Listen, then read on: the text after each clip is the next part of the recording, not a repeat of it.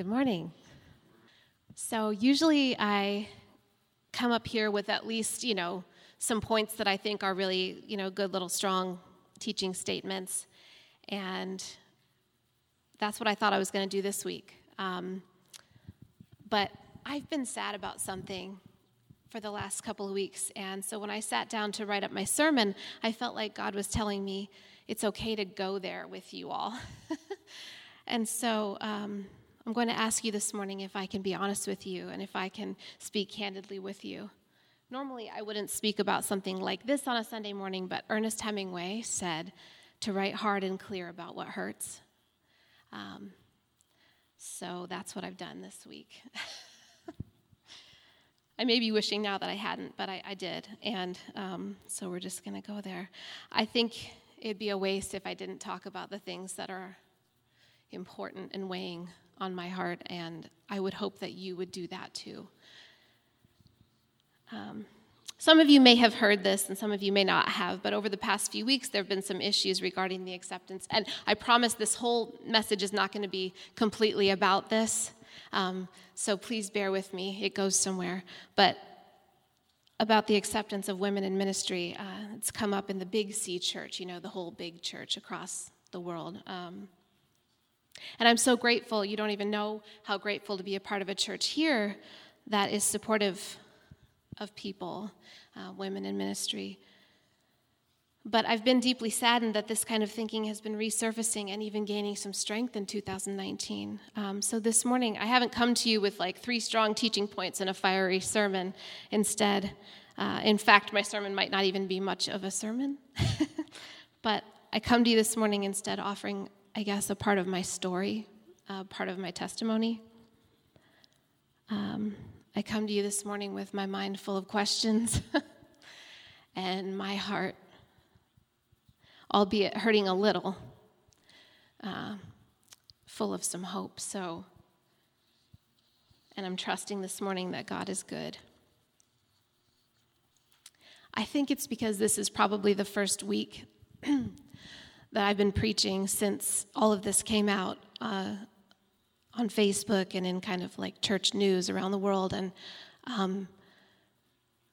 I think that's maybe why it's weighing on me so much, because I haven't been up here doing this for very long, and it's kind of,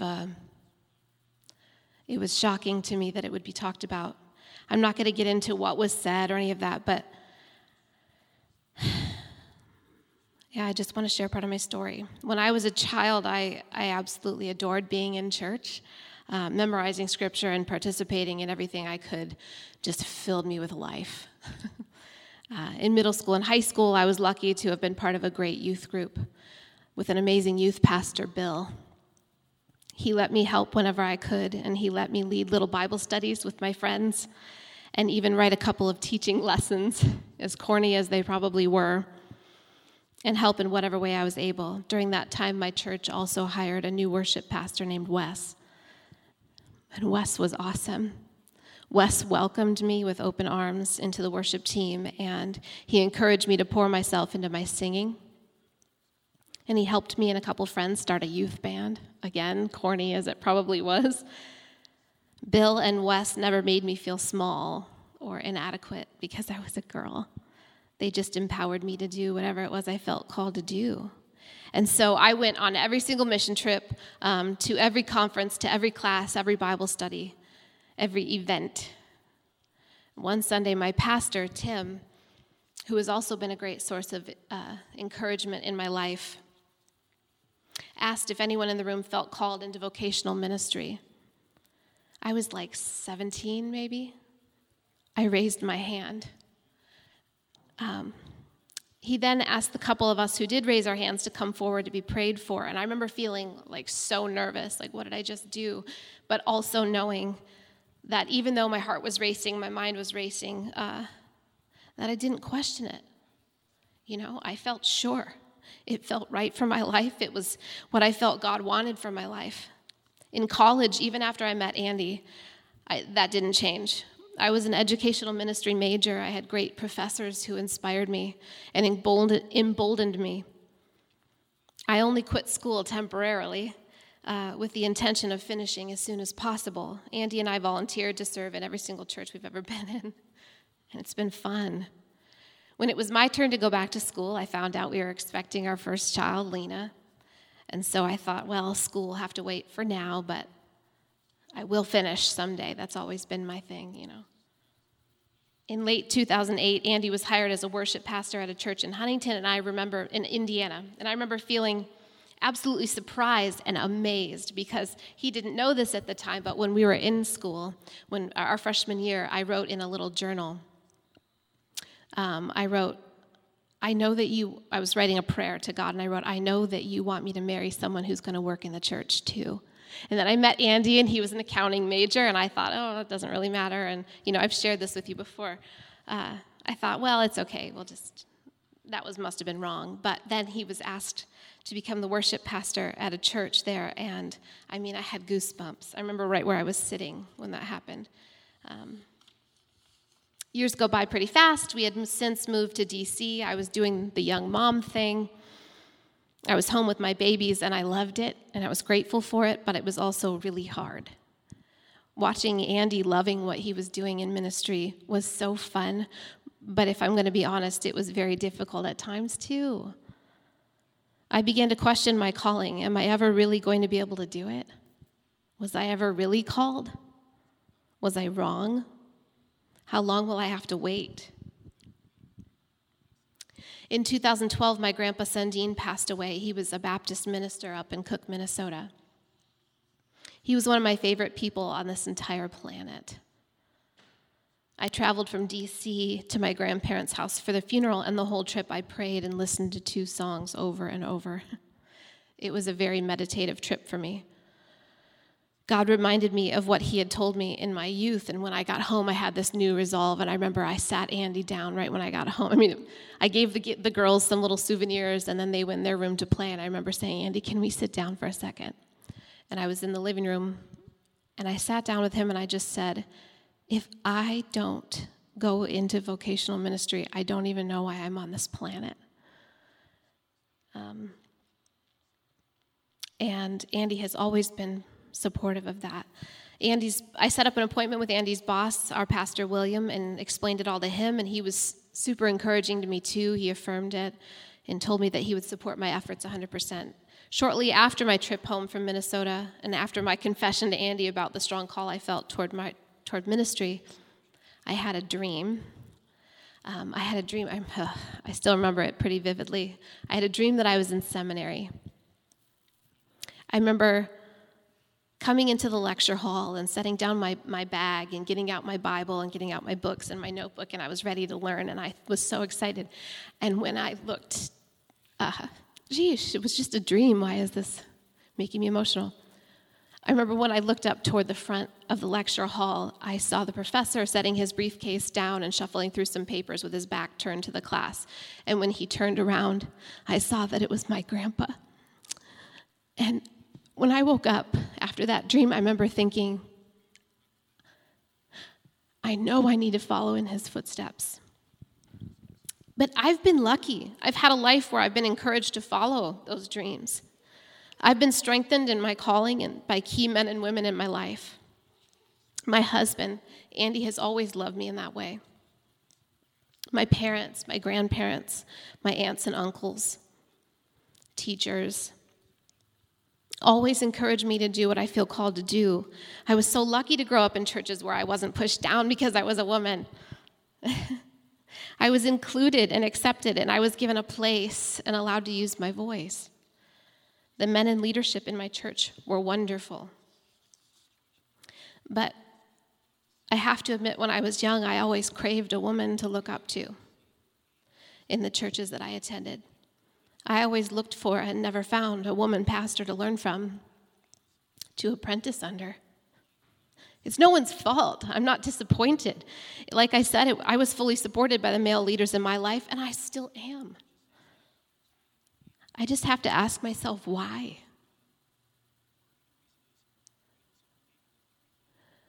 Where are all the women pastors? I've met a few now. I have a friend who once told me a couple years ago that when she was 8 years old, she told her mom, "Mom, when I grow up, I want to be a pastor." And you know what her mom told her? She said, "Well, you can't." She said, "Only men can be pastors." That friend of mine is younger than me, and guess what? She grew up, and she did not become a pastor. Maybe it wasn't the calling on her life. Maybe it was. I can only imagine if someone would have said that to me when I was 8 years old. When I was in high school, I would preach this is embarrassing, I would preach in my room by myself. Oh, I was so weird.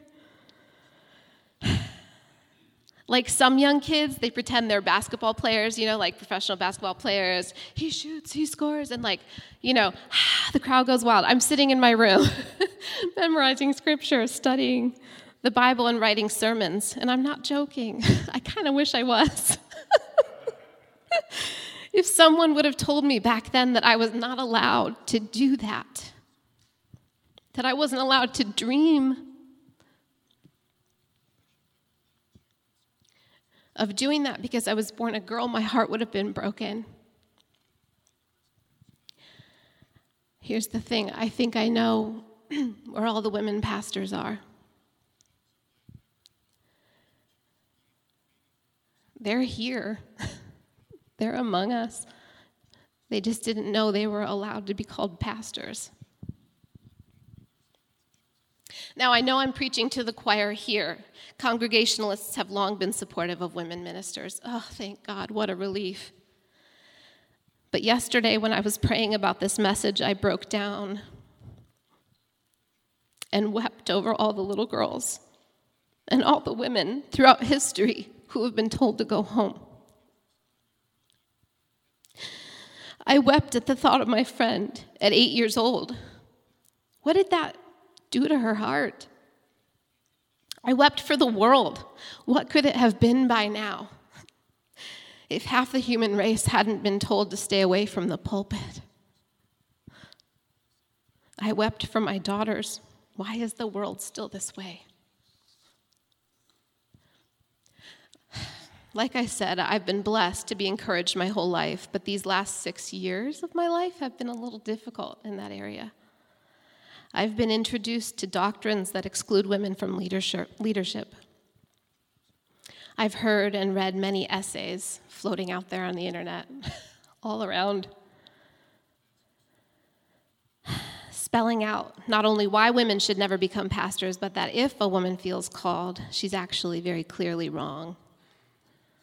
I've heard well-known pastors tell women to go home, pretending to hold women as equals, but all the while, not really. And when I learned these things, honestly, I was gutted. I just didn't understand. I thought that the church was the light of the world.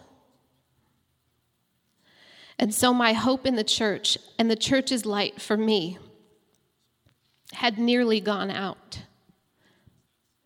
The church, the very thing I had devoted my life to, was suddenly a stranger to me. My dream, the call I felt, was nearly dead. There came a point 3 years ago when I asked God to throw me a rope. Anything. I'll take anything. And to my surprise, God did. And I remember having this conversation with you. God threw me a rope. The rope he threw me was Pilgrim. It was Mark and Janet.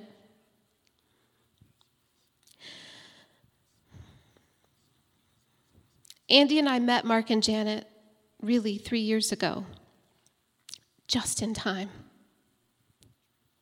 Just as the flame had nearly been snuffed out, God was there blowing on the coals. And God surprised me by answering my prayer. And that's how hope usually enters our lives, isn't it? Through surprise. It's not something we can plan for. It's that thing that goes, oh my gosh, thank you, just in time, just in time. I needed that just then. Job 5:9 says this: After all, he is famous for great and unexpected acts. There is no end to his surprises. Makoto Fujimura, in his book Culture Care that Mark's been talking about, puts it this way. Oh, I love this. Hope is disruptive. Counter to dominant wind patterns, interrupting what is mapped, a cross current pushing with creativity and truth in directions that many may think neither possible nor desirable. In this sense, when hope arrives, it appears as a longed-for surprise, arriving on some unexpected breeze or with some unanticipated visit.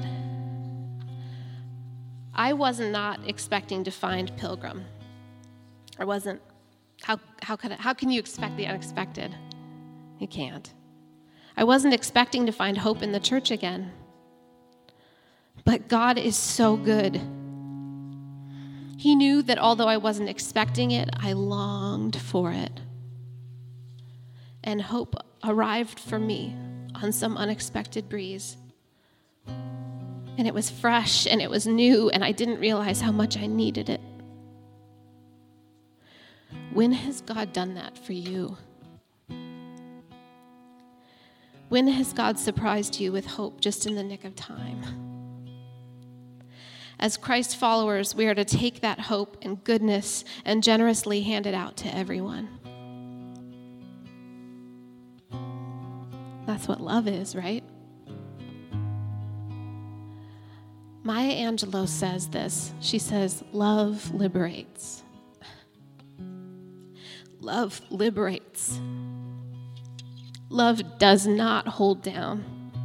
Love does not snuff out. Love liberates. If I have one point in this so-called sermon this morning, it's this. Surprise. Love liberates every single time. I think of the story of the woman who had been bleeding for years in the Bible. She longed to be healed.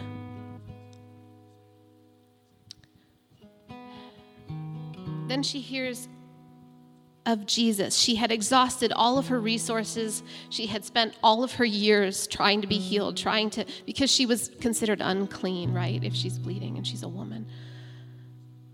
She used all of her resources, all of her money to try different doctors and treatments and things to try to be healed, to try to be better, to try to be clean.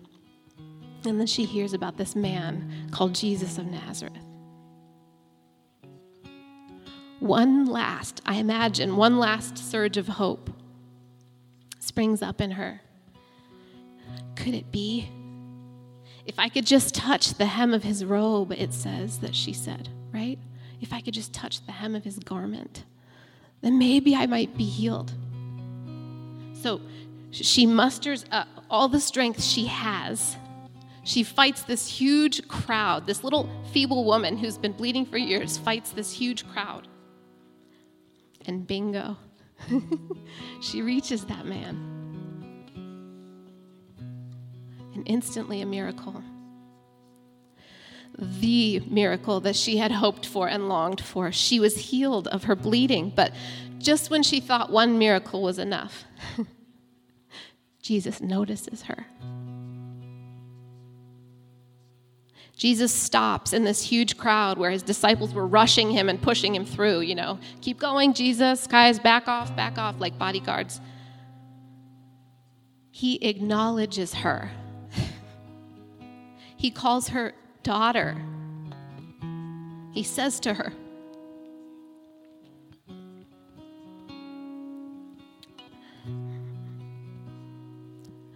daughter, your faith has healed you. Go in peace and be freed from your suffering. Jesus grants her a public release from her shame. In that time, if a woman was bleeding in the way that she was bleeding, like I said, she was considered very unclean. And being considered unclean made you the lowest of the low. Jesus liberated her. 2,000 years ago that a man would do that for a woman like her. Surprise. Hope swooped into her life that day. 2 Corinthians 3:17 says this, "Now the Lord is the Spirit." I love this. "And where the Spirit of the Lord is, there is freedom. How then shall we live?" I've been asking that lately on Sunday mornings after reading scripture. How then shall we live? We have been offered freedom. Where the Spirit of the Lord is, there is freedom. Come on. How then shall we live? I don't know. I feel like I should say, well, then make some room because we're going to bring some freedom in here. We're going to liberate some people today. Who do we include? Who don't we include? How do we love? Does our love lift others up? Does our love liberate those around us? Are we feeling the need for control?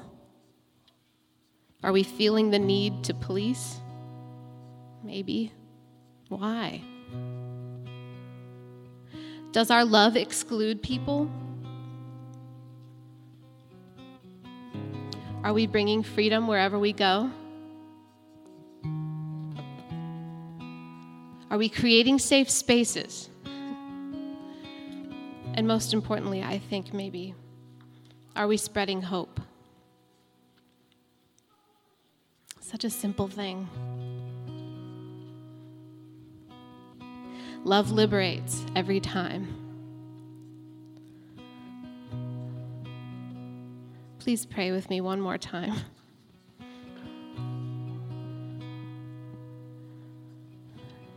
Heavenly Father, thank you for your generous love. Thank you for your surprise of hope swooping in just when we need it most. We are people who need you. Please surprise us with your goodness. Please give us the courage to love those around us the way you love us. We can't even fathom what you have done and what you are doing in this world. But we know you're going to wow us. You're going to wow us with your love and provision.